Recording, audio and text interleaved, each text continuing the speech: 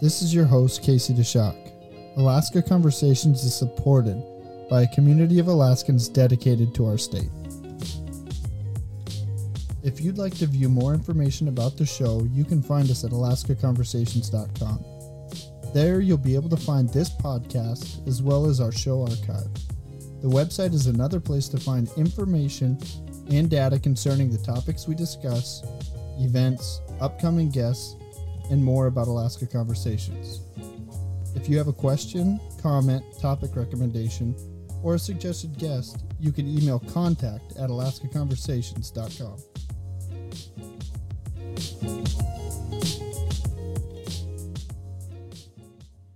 This is episode 7, and my guest today is Patrice Gopo. Welcome to Alaska Conversations. Thanks so much, Casey. It's really a pleasure to be here. Patrice was raised in Anchorage. She's of Jamaican and Indian ancestry, which we will talk about some today. And she's the author of All the Colors We Will See, Reflections on Barriers, Brokenness, and Finding Our Way.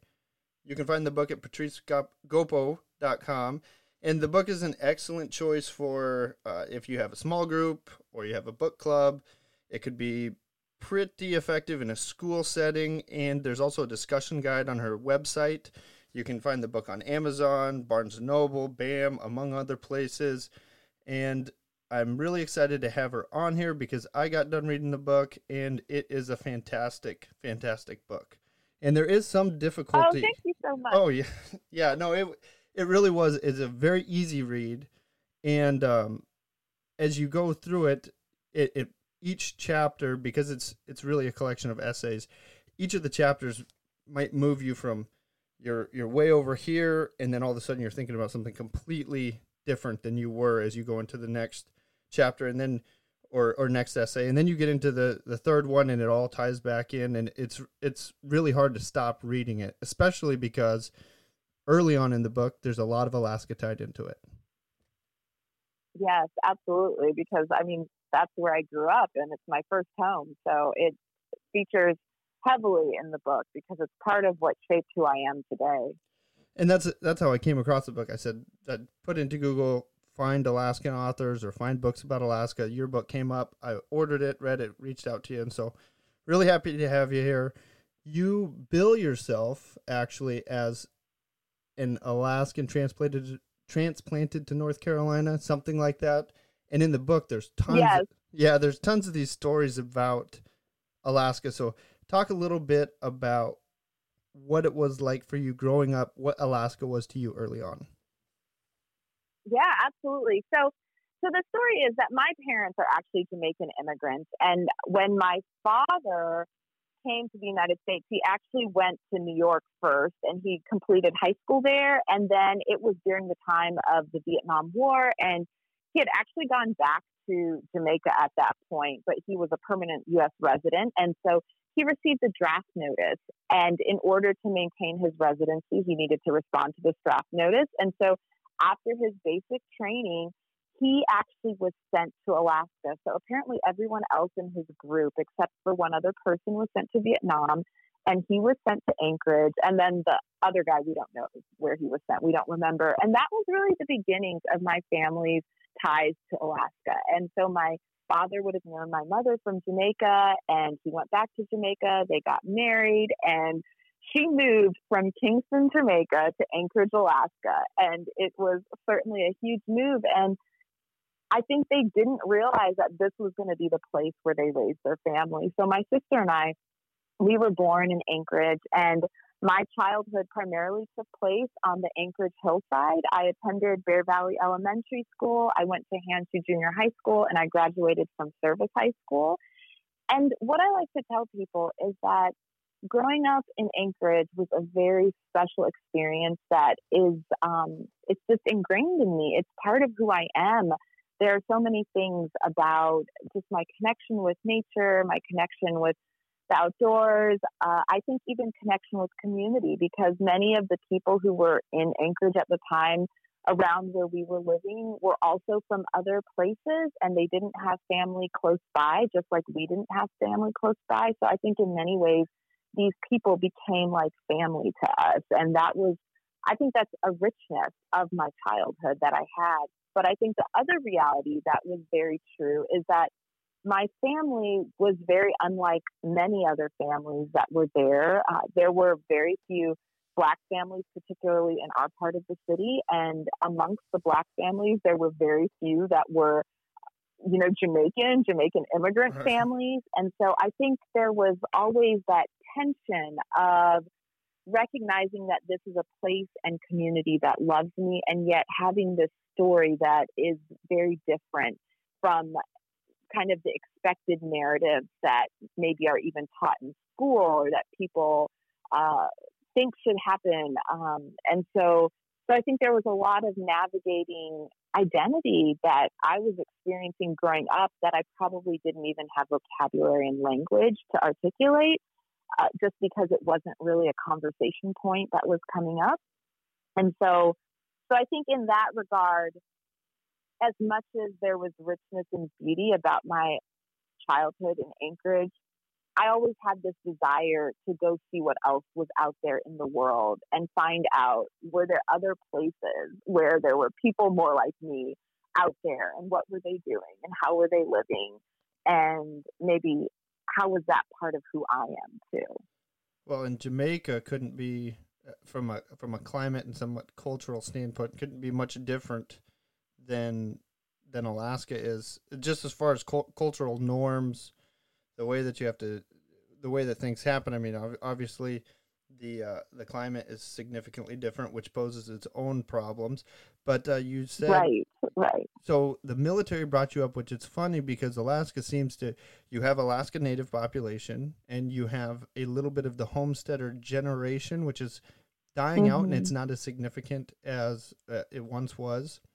But then basically you have the pipeline days and you have the military that's brought most of the population to Alaska. So there's a bit of that shared story from various cultures that all come together, and it's in Anchorage, it's in Fairbanks, Kodiak to a lesser extent as far as the military goes, but people have come together, and it's this mixing of different different backgrounds. And what you mentioned a little bit is sometimes it becomes sectioned off in some of these communities as well, where even though you have the opportunity for it to be very, very diverse, you have the Filipino community, they stay to the Filipino community, the Native community stays to the Native community, the white community stays to the white community, Jamaican community stays to the Jamaican community, because the schools are relatively diverse. Anchorage is relatively diverse, but that's just kind of what happens.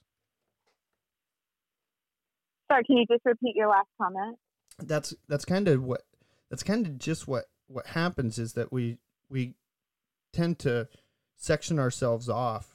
Anchorage poses the opportunity for a wide range of diversity because you have all of these backgrounds coming together, but it seems like okay, this is my community over here, or this is the Jamaican community, or this is the white community, or this is the Filipino community, etc. Right.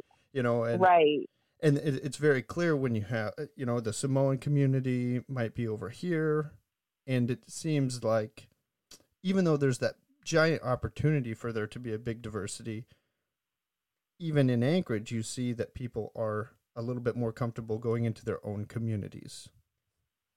Right. And I think there is some truth to that.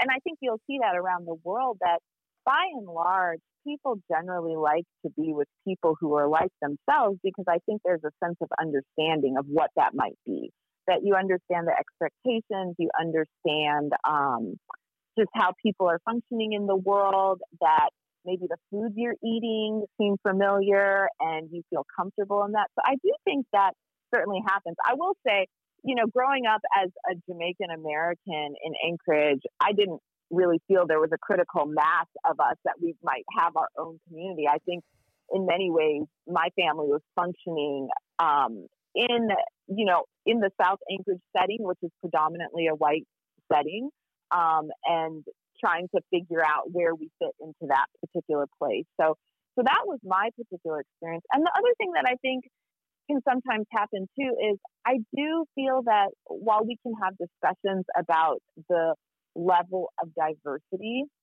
I think what is still often true is that white people still form the dominant culture in many of these settings. And so even if you have if in a classroom setting, if there's 10 children and 4 of them may be children of color, but they might be their own particular child of color. So you might have a Black American, you might have a Filipino American, you might have these different ones. And then you also have 6 white children. I think you're still going to get that sense of the dominant culture, even if there is the opportunity for diversity that exists there. And so I think that also impacts how people choose to connect and interact. And if they feel that maybe their culture is going to get pushed out or be overlooked, or even this assumption that just because there are people from multiple cultures, it suddenly makes the space feel diverse. I don't know if that's always the case.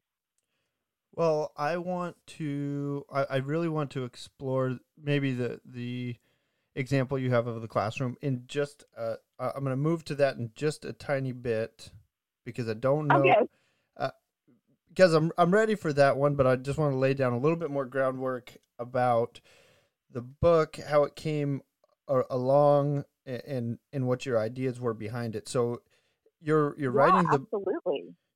As you write the book, we've talked about, okay, this is how people come to Alaska. One of the other things that's unique about Alaska, I believe that this is true. Every observation that I have, this is true, is that Alaska has its own identity, which transcends, races, backgrounds, etc. So you can be of any background, and if you have a connection to Alaska, it seems like a lot of people tend to identify or associate with Alaska, and it's unique as compared to when I had talked to you earlier. In an example would be, is there a difference between Patrice from Anchorage or Patrice from St. Louis?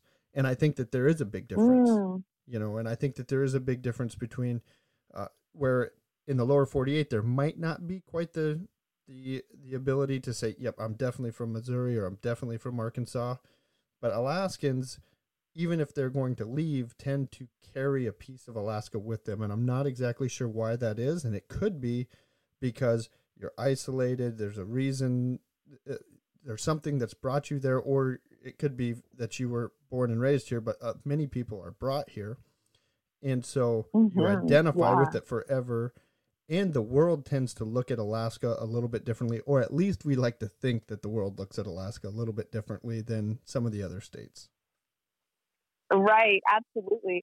I think there's a lot of truth there. I think there's something about the idea of Alaska being remote and isolated and unique that really, I don't know if it connects our souls together in a sort of way.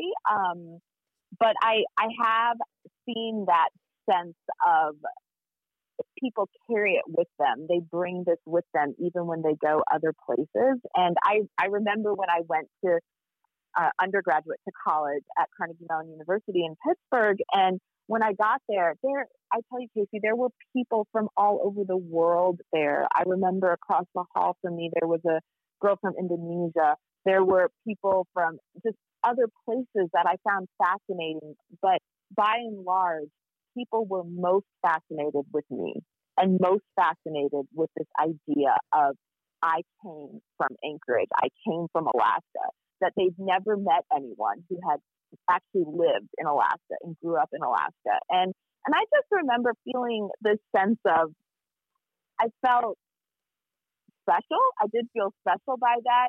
I think sometimes some of the comments, people are like, oh, do you live like this? Is this how people have their assumptions? And I think those got a little bit old after a while. But at the same time, I still, to this day, it's something that I carry a sense of, I don't know, delight in, that this is part of my story, that I got to be part of this, that I experienced this, that this was actually really my life. And I think part of it is just because maybe people aren't as familiar. They don't have as many contact touch points to Alaska.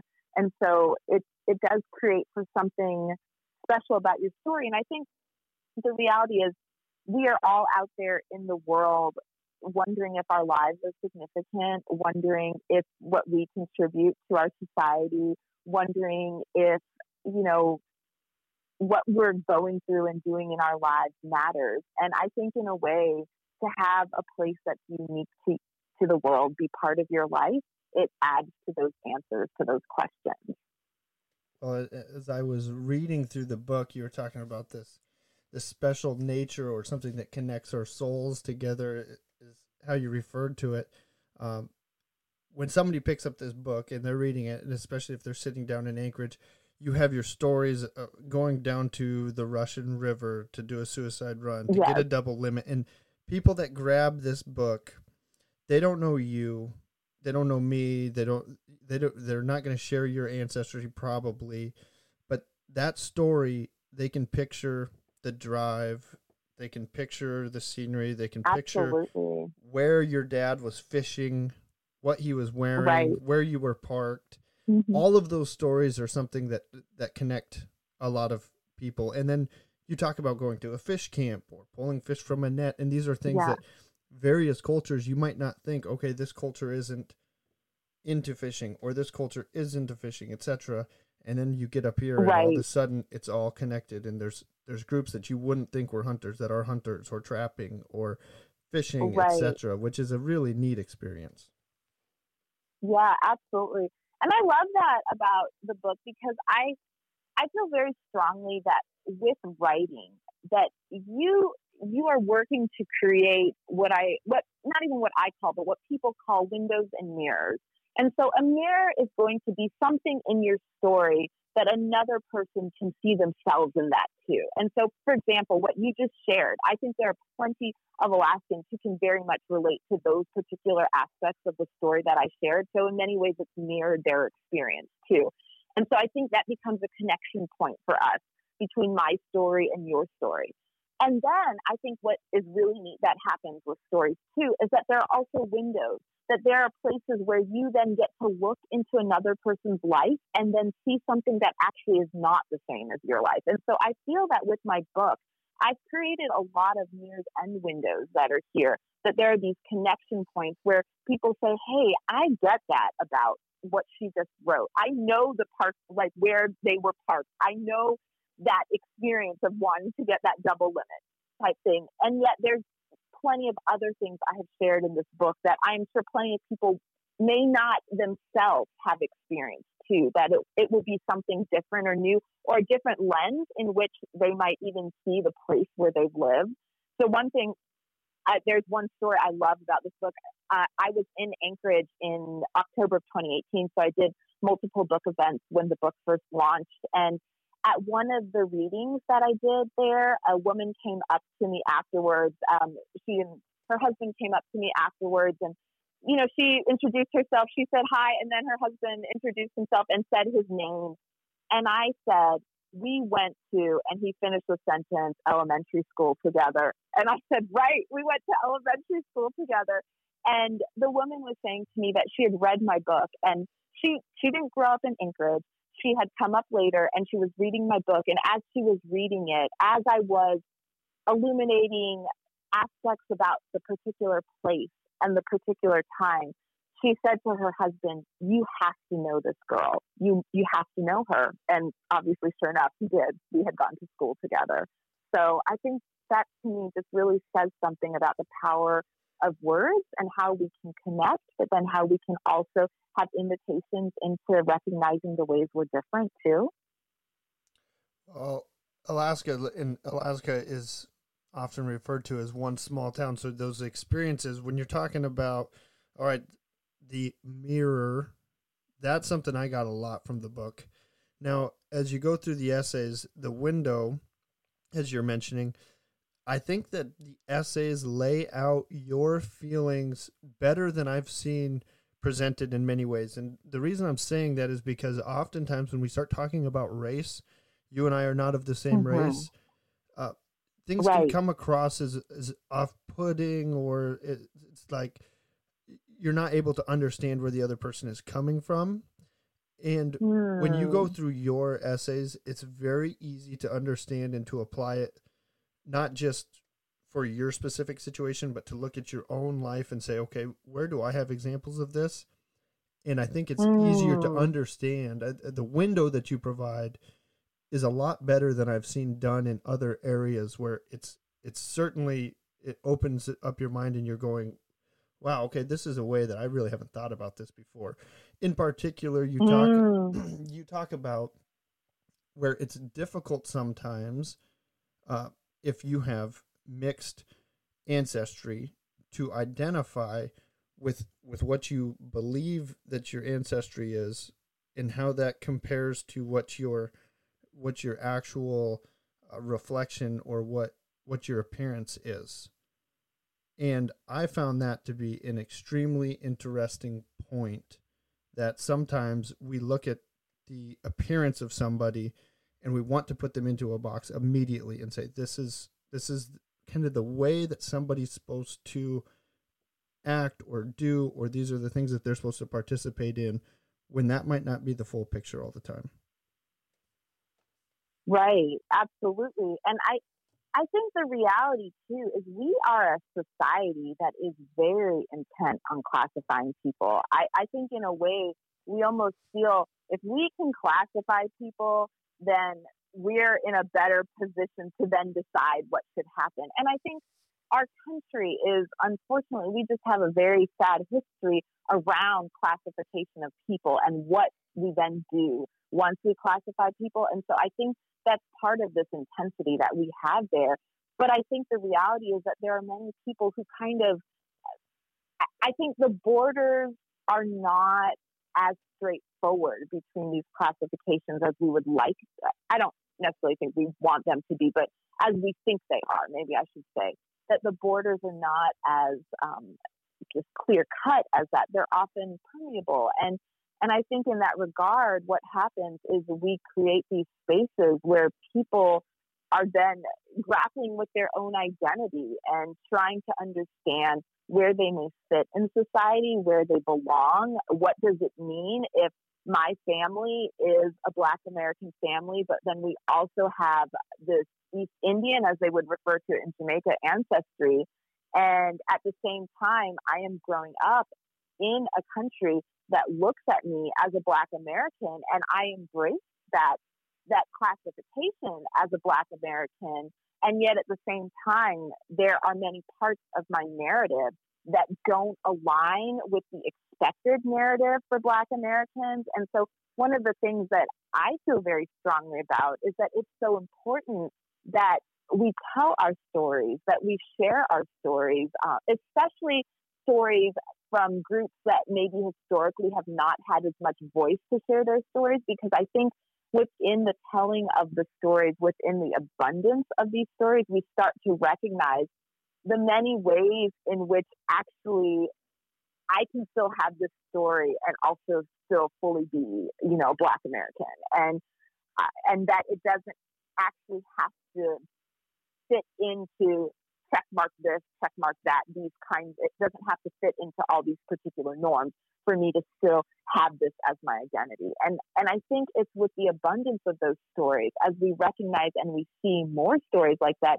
that we're able to expand our kind of mindset around these categories we've created. So when I speak, I've often shared this idea that growing up, while I may have read here and there a few books that featured Black Americans as characters, I never once in my childhood read a book that featured a Black American as a character who was the child of immigrants from another country. And in the absence of a story like that, how are we then to recognize the expansive nature of what it is to be a Black American, for example, as just an example from my particular experience? Well, and in that, so it would be, it would be a lot to ask. That'd be not necessarily a lot to ask, but, for each one of us to have a main character representative of our exact background. But would we be searching for a character that has the the appearance of a Black American that has that background, or would we be searching for a character, regardless of appearance, that has the mannerisms or the actions, the background? Is it our actions, or is it our appearance, or are those two interact? Do those two overlap? Yeah, absolutely. Yeah, no, I think those are great questions. So my philosophy generally on just characters and representation of books is we need an abundance of stories in the world. And I think sometimes it is going to be related to maybe mannerisms and characteristics. But my personal experience is that that was more readily available, that I might find a story that may have a character that mirrors some of my own experiences, like being a bookworm or something. Just other characteristics that might have been part of, say, my childhood.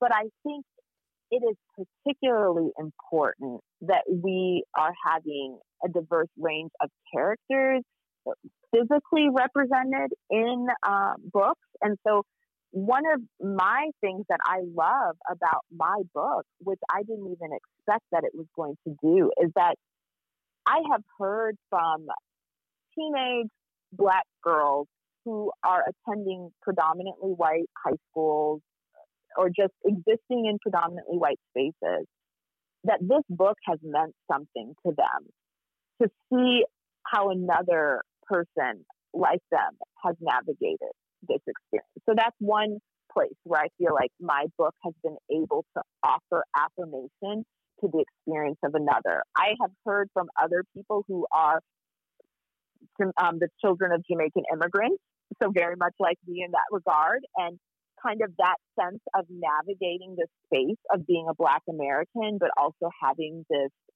ancestry from Jamaica and finding place within our very racialized society that wants to very intently classify people. And I've heard from them that my book has been affirmation to their experience too. So in that regard, I would say, Casey, I think it's across the board, but I think what it's important for us to recognize is what might be lacking in our society in terms of that representation and where it is and the ways in which we can potentially fill in some of those gaps. Well, and I think part of that is we tell the stories. We create space for telling the stories, for the sharing of the stories. Well, and in your book, in one portion of your book, something that really, really stood out to me was I have my story. It's a story of complete white ancestry and etc. But I thought I thought about my nephew who lives in China, and he's very young. My brother has lived in China now for years. He has a wife that is from China. They're married. They have a child, and I would have never thought of the struggles that child may have, because I would have only thought of baby Jake as my nephew. I would have never thought about anything else. And then this book brought it to my attention that baby Jake may, if staying in China, which may very well, Jake and his wife Lucy and baby Jake may stay in China forever, might not always be able to be looked at as 100% Chinese. But if he comes to the United States, even though I would view baby Jake as nothing but my nephew, around baby Jake, it may be a struggle to fit in exactly as an American. But there's this mixture of background, and there's a battle. Right. There's a battle between, and this happens between a lot of, especially once you start mixing ancestry, races, etc.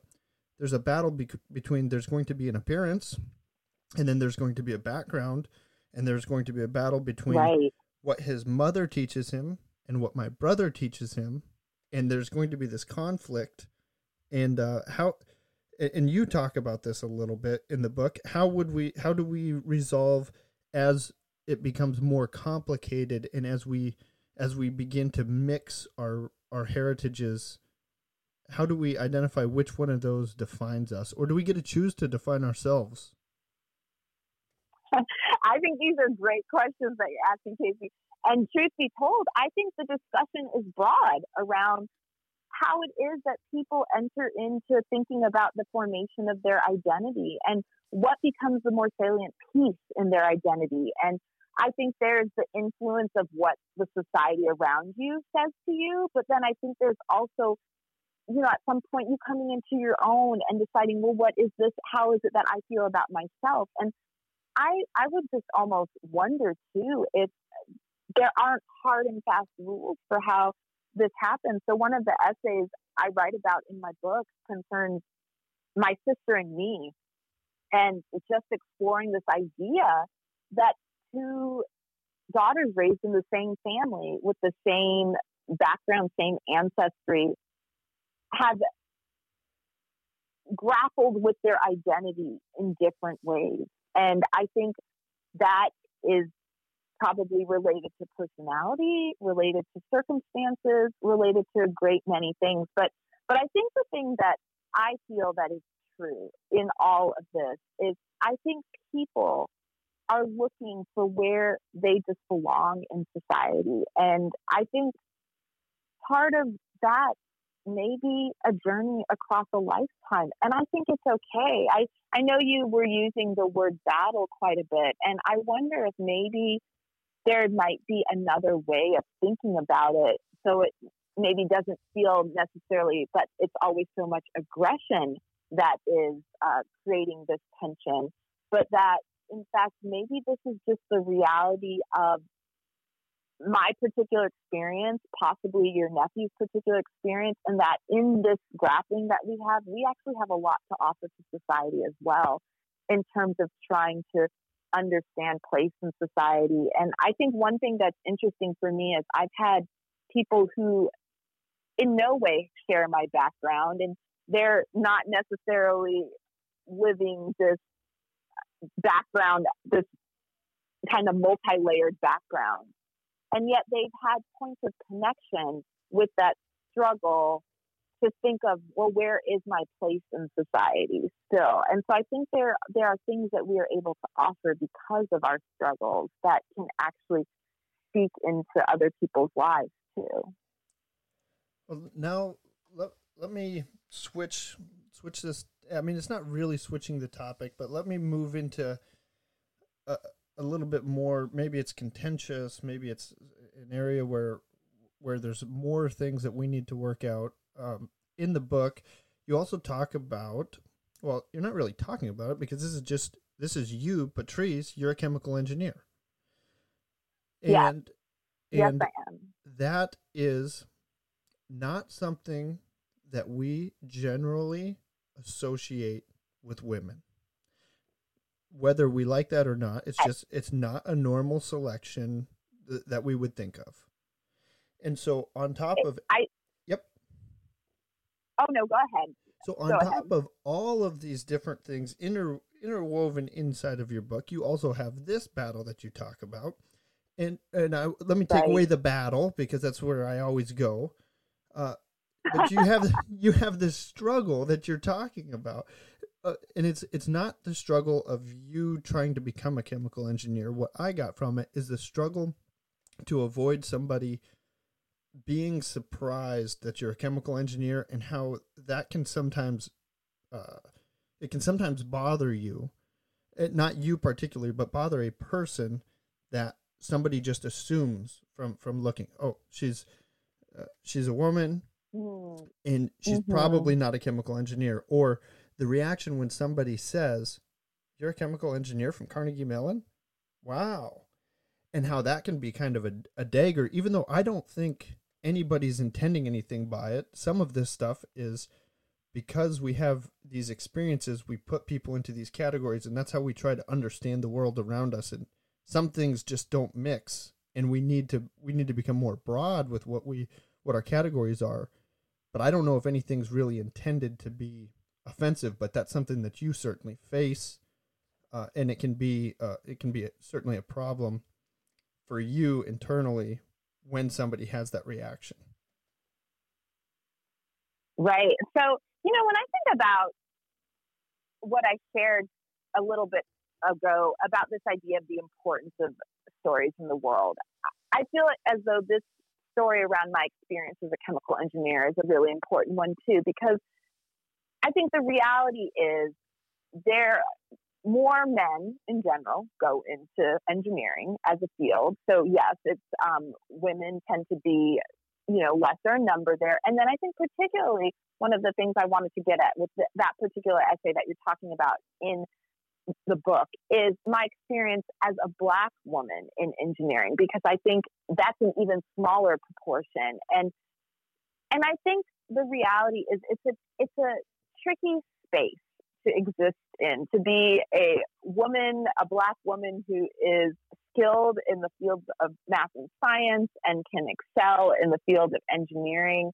And yet I think it is a field that is dominated by white men. And so there's also some of those struggles with being in that field. And so I will say this, I think that when people are surprised by my background that they are intending ill will? I don't think that is the case, but I do think we as a society have almost conditioned us to have certain types of expectations of certain types of people. And I think that actually is a problematic way we exist, even if, as you're saying, these are heuristic devices that allow us to make sense of just the huge busyness of the world we live in. I think part of what we need to keep doing is challenging some of those assumptions. And I think even though I am not in the field of engineering now, I think even sharing my own experience and struggle around being a Black woman in engineering is part of helping to expand that narrow story that we've almost put on the shoulders of Black women. And I think additionally, with that essay, I wanted to add nuance to it, to express this idea that as a Black woman, there is a particular weight that I carry around regarding my decisions and what I choose to do, even in my career, that in many ways, it's not just about me, but it's about all the other Black women or even girls of color who might, or the Black girls or girls of color who might look up to me and look up to the decisions and choices I make and see me as an example of what they could become. And so that was really what I was trying to do with that particular essay, is illuminate the ways in which, my own experience had its challenges with becoming an engineer, and what happens when you as a Black woman excel in these fields, but that's not really the area you want to be in. And yet you also carry this, I guess, just a sense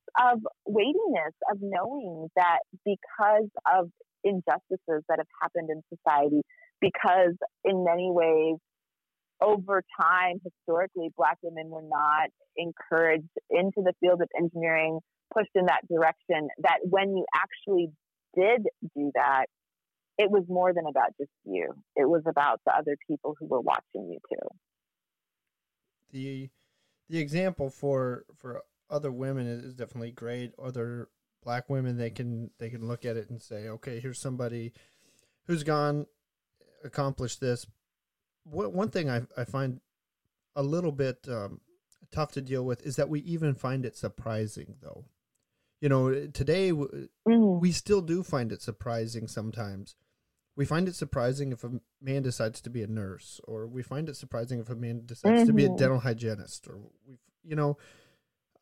those things still surprise us. And I wonder if some of that is because, and you didn't stay in the field of chemical engineering, that a little bit when we look at society, we expect people to have desires or a level of satisfaction from doing different jobs. So we don't see that men are going to be very happy in the nursing field. We're completely wrong on that.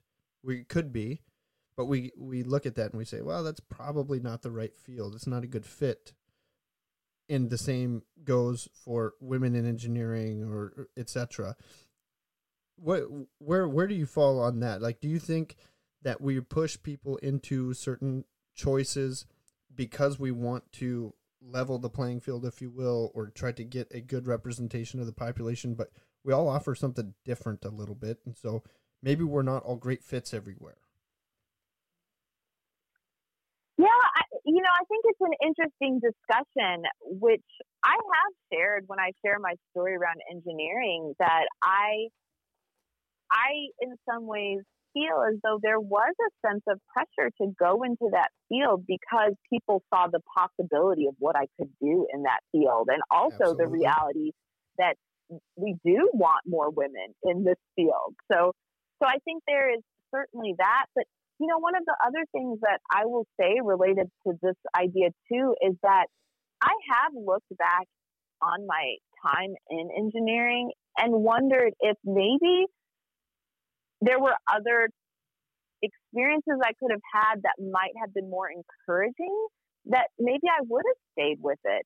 Maybe if I'd had maybe a mentor who I felt really understood my experience as a woman in engineering, particularly as a Black woman in engineering, would that have helped me to stay in the field? I don't know. I don't have the answers to that. And so on one hand, I do sometimes think, do we sometimes push people into areas to try and level the playing field? I think it's possible.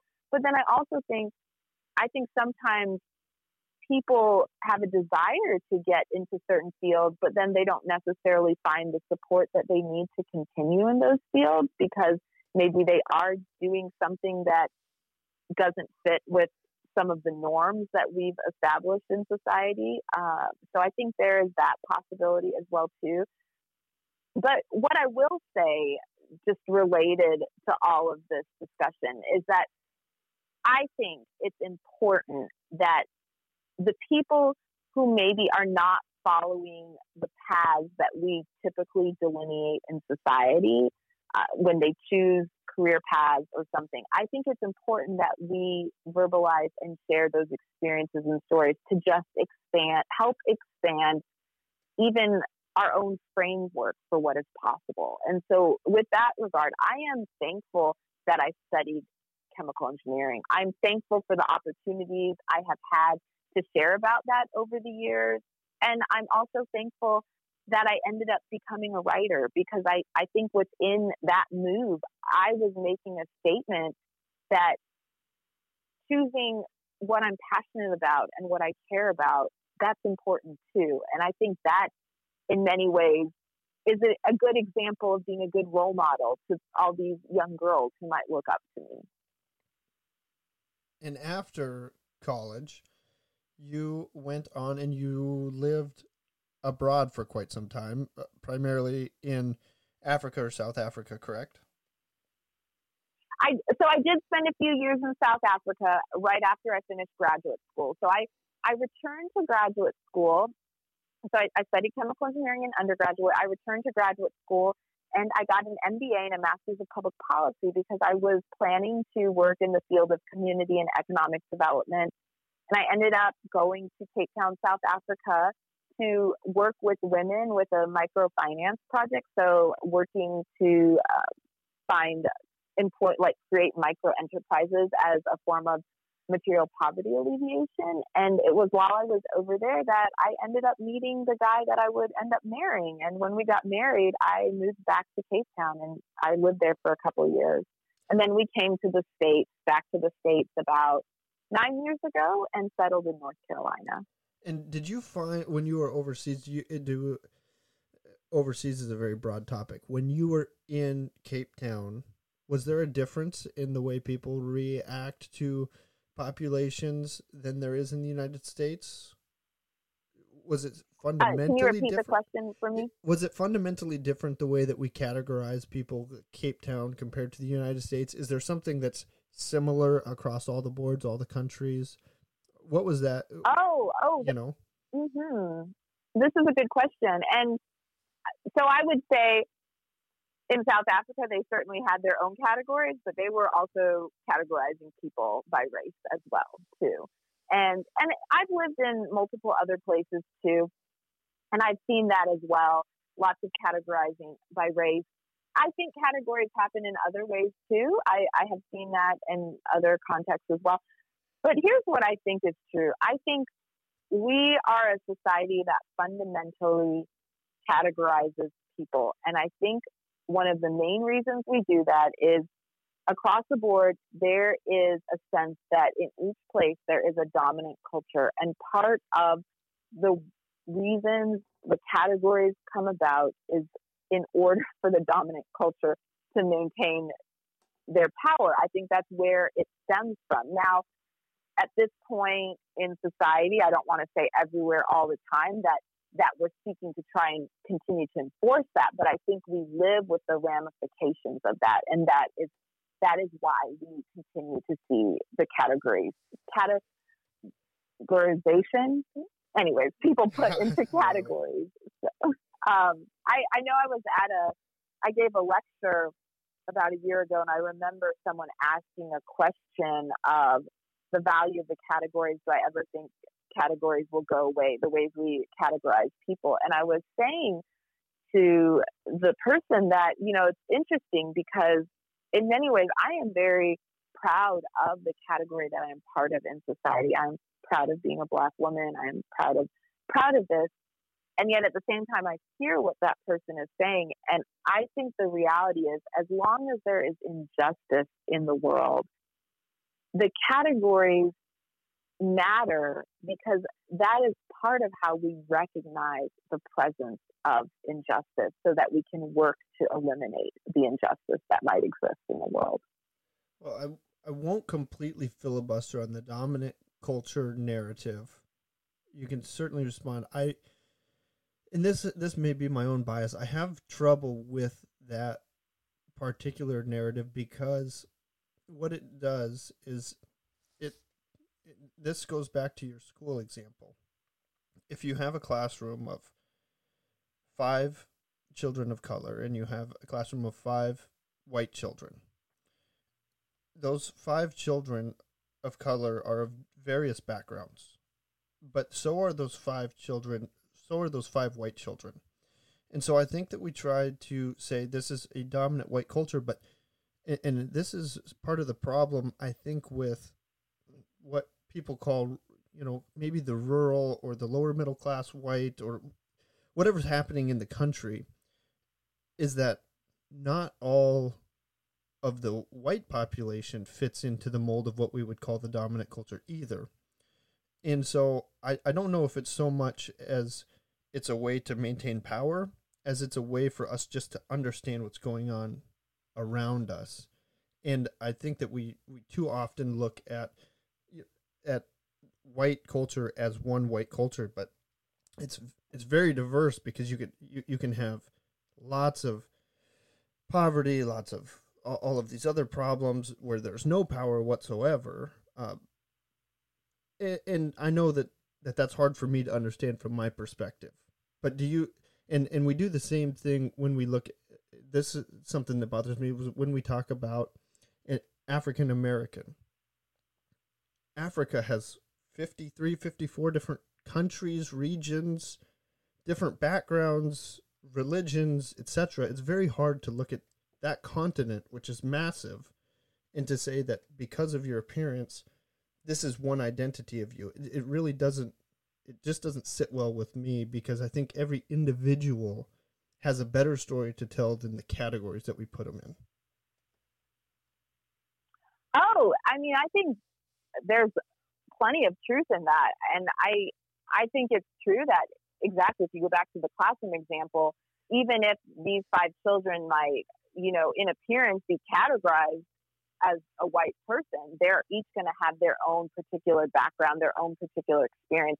I do not disagree with that in any sense. I think what I am trying to get at with that particular example is that there, maybe within the classroom setting, let's just use this example of my experience when I was going to school, is that there was a large focus on world history, but oftentimes, and I write about this a little bit in the book, that the history we would study would be history that was related to people of European descent. And so I think in that regard, it creates a dynamic possibly in a classroom where we are indicating that type of history is the more valuable history. without even saying that. And so I think that's kind of some of the nuance that I'm trying to get at here. I certainly think you're going to get a full representation of different types of people, but I think our particular country has done a beautiful job of trying to almost erase some of those differences and just compress people into one group that has historically had greater power in our society, and that people of color have had lesser power in our society. That's how, you know, our country was created and what we did. And so I think we live with those results even today. Even if what you're saying is true, within that classroom setting, you're going to get 10 different stories, 10 very unique different stories. And I think there's absolutely space for those 10 different unique stories. And I think it's important that we recognize them too. Yeah, absolutely. And so after you've talked about those things in the book, another a fun portion of the book, you know, to lighten it up just a tiny bit here, is you talk about how sometimes our backgrounds lead us to, you know, when we're mixing different cultures, different races, different backgrounds, sometimes what we view as, all right, this is what's acceptable or this is what's expected, we make some giant mistakes, and usually people are pretty forgiving of those. I provided you with an example of a lady that we know here from Tobago, Trinidad and Tobago. Hey, come over for Thanksgiving. Curry, you know, she brought curry. I love the curry, and I ate tons of potato curry, but it was something that you wouldn't expect to see, you know, in that exact moment. And it's just, that was a precise reminder of the difference, the absolute differences that there are that you can't really overcome. I think that for somebody to bring salmon fillets to a potluck would be unheard of in Kansas, of course, you know, but up here, it's very frequent. When we have, every Friday we have a potluck, it's very frequent for somebody to bring salmon, but most of the population is participating in subsistence salmon fishing. And so we have these differences that that we can't necessarily overcome just by saying, look, everything's washed away now, we're all going to start over fresh. There are these differences that seem to be inherent between different backgrounds of people. Right, absolutely. It's interesting. I remember when I was living outside of the United States. I can't remember where this conversation happened, but someone was saying to me how Americans spend a lot of time talking about food. And I have carried that thought with me for a while and pondered, I wonder what it is in that. I don't think it's just as simple as we just like food, which, I mean, that could be the case. But there was a point where I thought, you know, America is formed from, we have this idea of this melting pot, I guess we would want to call it, and that we come and we have these other identities, but we come here and we create this new thing, which I think happens maybe to some extent. But I think the thing is, as people move around and migrate and meet new people, and there's a lot of things from history that we may lose. And I think one of the things that we often will hold on to is food. And so for me, that almost makes me think maybe that's part of why we have so many conversations around food and experiences around food. Is it's a desire to, in a way, preserve pieces of who we are. And maybe when language fades away and other cultural traditions fade away, there's still a sense of food that can exist. Well, and there's certainly a difficulty that we face trying to define ourselves, because we look at the United States as a melting pot, and that's certainly true. In Alaska specifically, if you look at just raw numbers, the in and out migration is larger than most states. There are some isolated examples. Sometimes in New York City, etc., there may be more in and out migration as a percentage of population than in Alaska, but Alaska has lots of moving in and out. And so it brings together, and Alaska is also very military, brings together lots of different backgrounds. And so we're not really on an even footing when we come together. So we have to find a way to present ourselves or to define ourselves. Mm. And so we look at this melting pot, and sometimes we want to say there's a strict way that we have to do X, Y, or Z. And sometimes we look at that as an approach of maybe discrimination, or that, back to that dominant culture narrative. But there's also a way that we have to understand how to just navigate our complex economy, etc. And some of that is what's at play. But you also talk about your Sunday morning churches, going to church on Sunday morning, and you have the potential of perhaps it being a melting pot, but that sometimes even in our most ideal locations, it's hard for us to bridge these gaps that we have. Yeah, it's interesting when we think about that, the ways in which we do maintain that sense of wanting to be connected to people like ourselves. And Casey, I will say, I think this would be a much longer conversation, but I do feel like there are these places where I think there is maybe value in trying to connect with people who share certain cultural experiences, especially in a society that may want to try and eliminate those cultural experiences and sweep you up into maybe what the larger society would call a more normative experience. And so I think there is that sense of how do you maintain that in the face when people are trying to almost assimilate you into something else. And yet at the same time, I do think too that it is good for us to connect across cultures, to extend those hands and to share meals together, to be part of each other's lives. And so here's what I think. I think history has given us a very complex way of interacting. And I think it is of great importance for us to continue listening to the stories of people whose stories we don't hear as often. I think it's critical for us to really try and examine the ways in which history has built the society that we engage with today, look for the spaces of injustice and work to rid ourselves of injustice that might exist, and recognize that we are journeying in that direction, that there aren't always these easy answers for everything.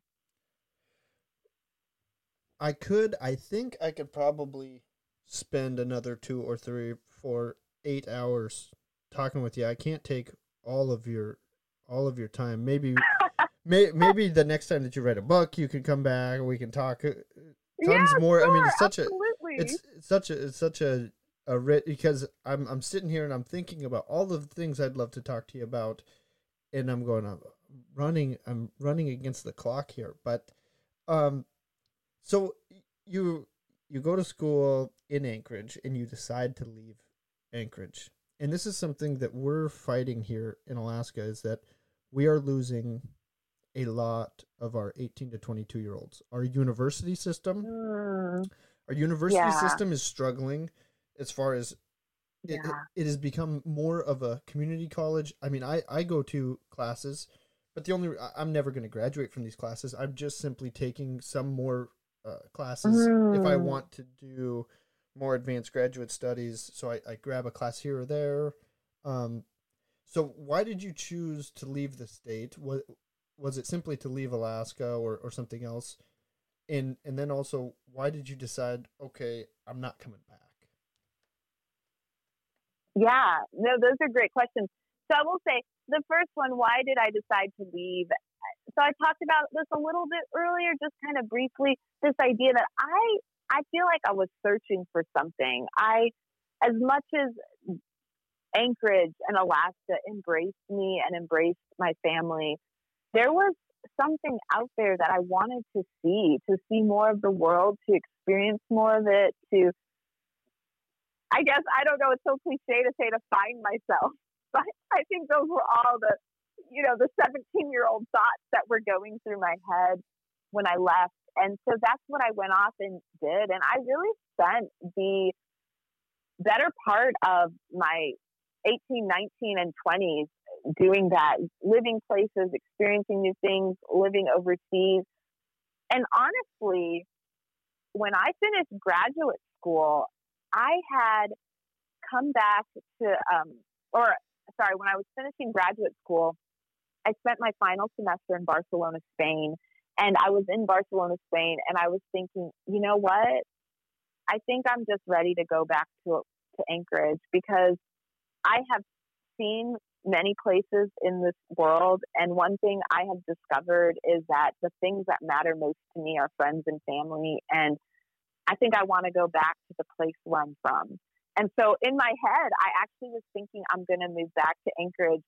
As it so happened, right after I finished my time in Barcelona, I had written this grant to go to Cape Town in South Africa to work with these women that I had mentioned earlier in our interview. And it was there that I met my husband. And I tell you what, Casey, your life can just change. Like, the ideas that you have, the plans you have, they can flip-flop. And, before I knew it, I was in this relationship with this guy who was living in South Africa, and he's from Zimbabwe originally. And there was a time after we got married where we were contemplating coming back to Anchorage, and it just wasn't working out. We weren't finding employment, and it's also very cold for him. So there were multiple layers, but deep in my heart, there's this part of me that I think one day I probably will go back. Well, so I don't know what that will look like, huh? Well, yeah, I mean, when you're talking about the climate, we just got done with such a cold snap, and it would not be, it's not the normal path to have people that make their money outside and then come back to enjoy their money later on. It's always been the reverse, but I tend to see that we're moving a little bit more that way here in Alaska, and some of it, with oil, with the prices. I just think the economy in general is changing to where that's not the dominant player, and it's not going to be into the future. People are leaving Alaska in the search of financial gain, but they can't quite throw away that experience that they had in Alaska. They don't quite find it any other place, and so it calls them back, at some point. I think so. Yep. I think there definitely is something about it that calls you back. And I was just maybe 2 weeks ago, I was thinking, you know what I would really love to do? I would really love to go to Anchorage for 2 weeks and get a little Airbnb and just write for 2 weeks there, do some sort of writing retreat for myself up there. And way up on the dream hillside came into my head. Yes, and kind of be in the space of my childhood and just see what happens with the words when I'm there. And the idea, it is hugely appealing to me. So I don't know if one day truly my husband Yash and I would actually go back to live all the time, but I think certainly I can say with confidence that I will be back in the coming years, that this is a place that will not be ever far from my heart. It can't ever be far from my heart. Well, and bring the family and make sure and share that with them. I know that one of the things for me is sometimes it comes up, well, there's this opportunity and maybe it's time to move on from the state. And then I look at my children and there's just so much of the state that I want to share with them that I just, I can't, I just want to share that with them. And so that's part of it. So hopefully you'll share a little bit of it with your children. I with have. Your They've husband. They came with me. Mm-hmm. Great. Yeah, my girls came with me when I came in 2018, and they really loved it. They did. So I'm eager in the coming years for us to go visit there. it is. It's a complicated existence for us because my husband's family is in Zimbabwe, and we were just there in November, and we hadn't been there in many years. And so that also is another part of their story too, even though they don't live there. So I guess it's just the experience of being connected to many parts of the world. Well, let me know whenever your next collection or book comes out. The book that we talked about today is All the Colors We Will See: Reflections on Barriers, Brokenness, and Finding Our Way. Patrice also does speaking. She does teaching. She's got a discussion guide for the book. I hope that everybody will go and check it out. Patrice, is there anything else, any place that somebody should go? I can't recommend the book any more than I have. PatriceScopo.com. What else?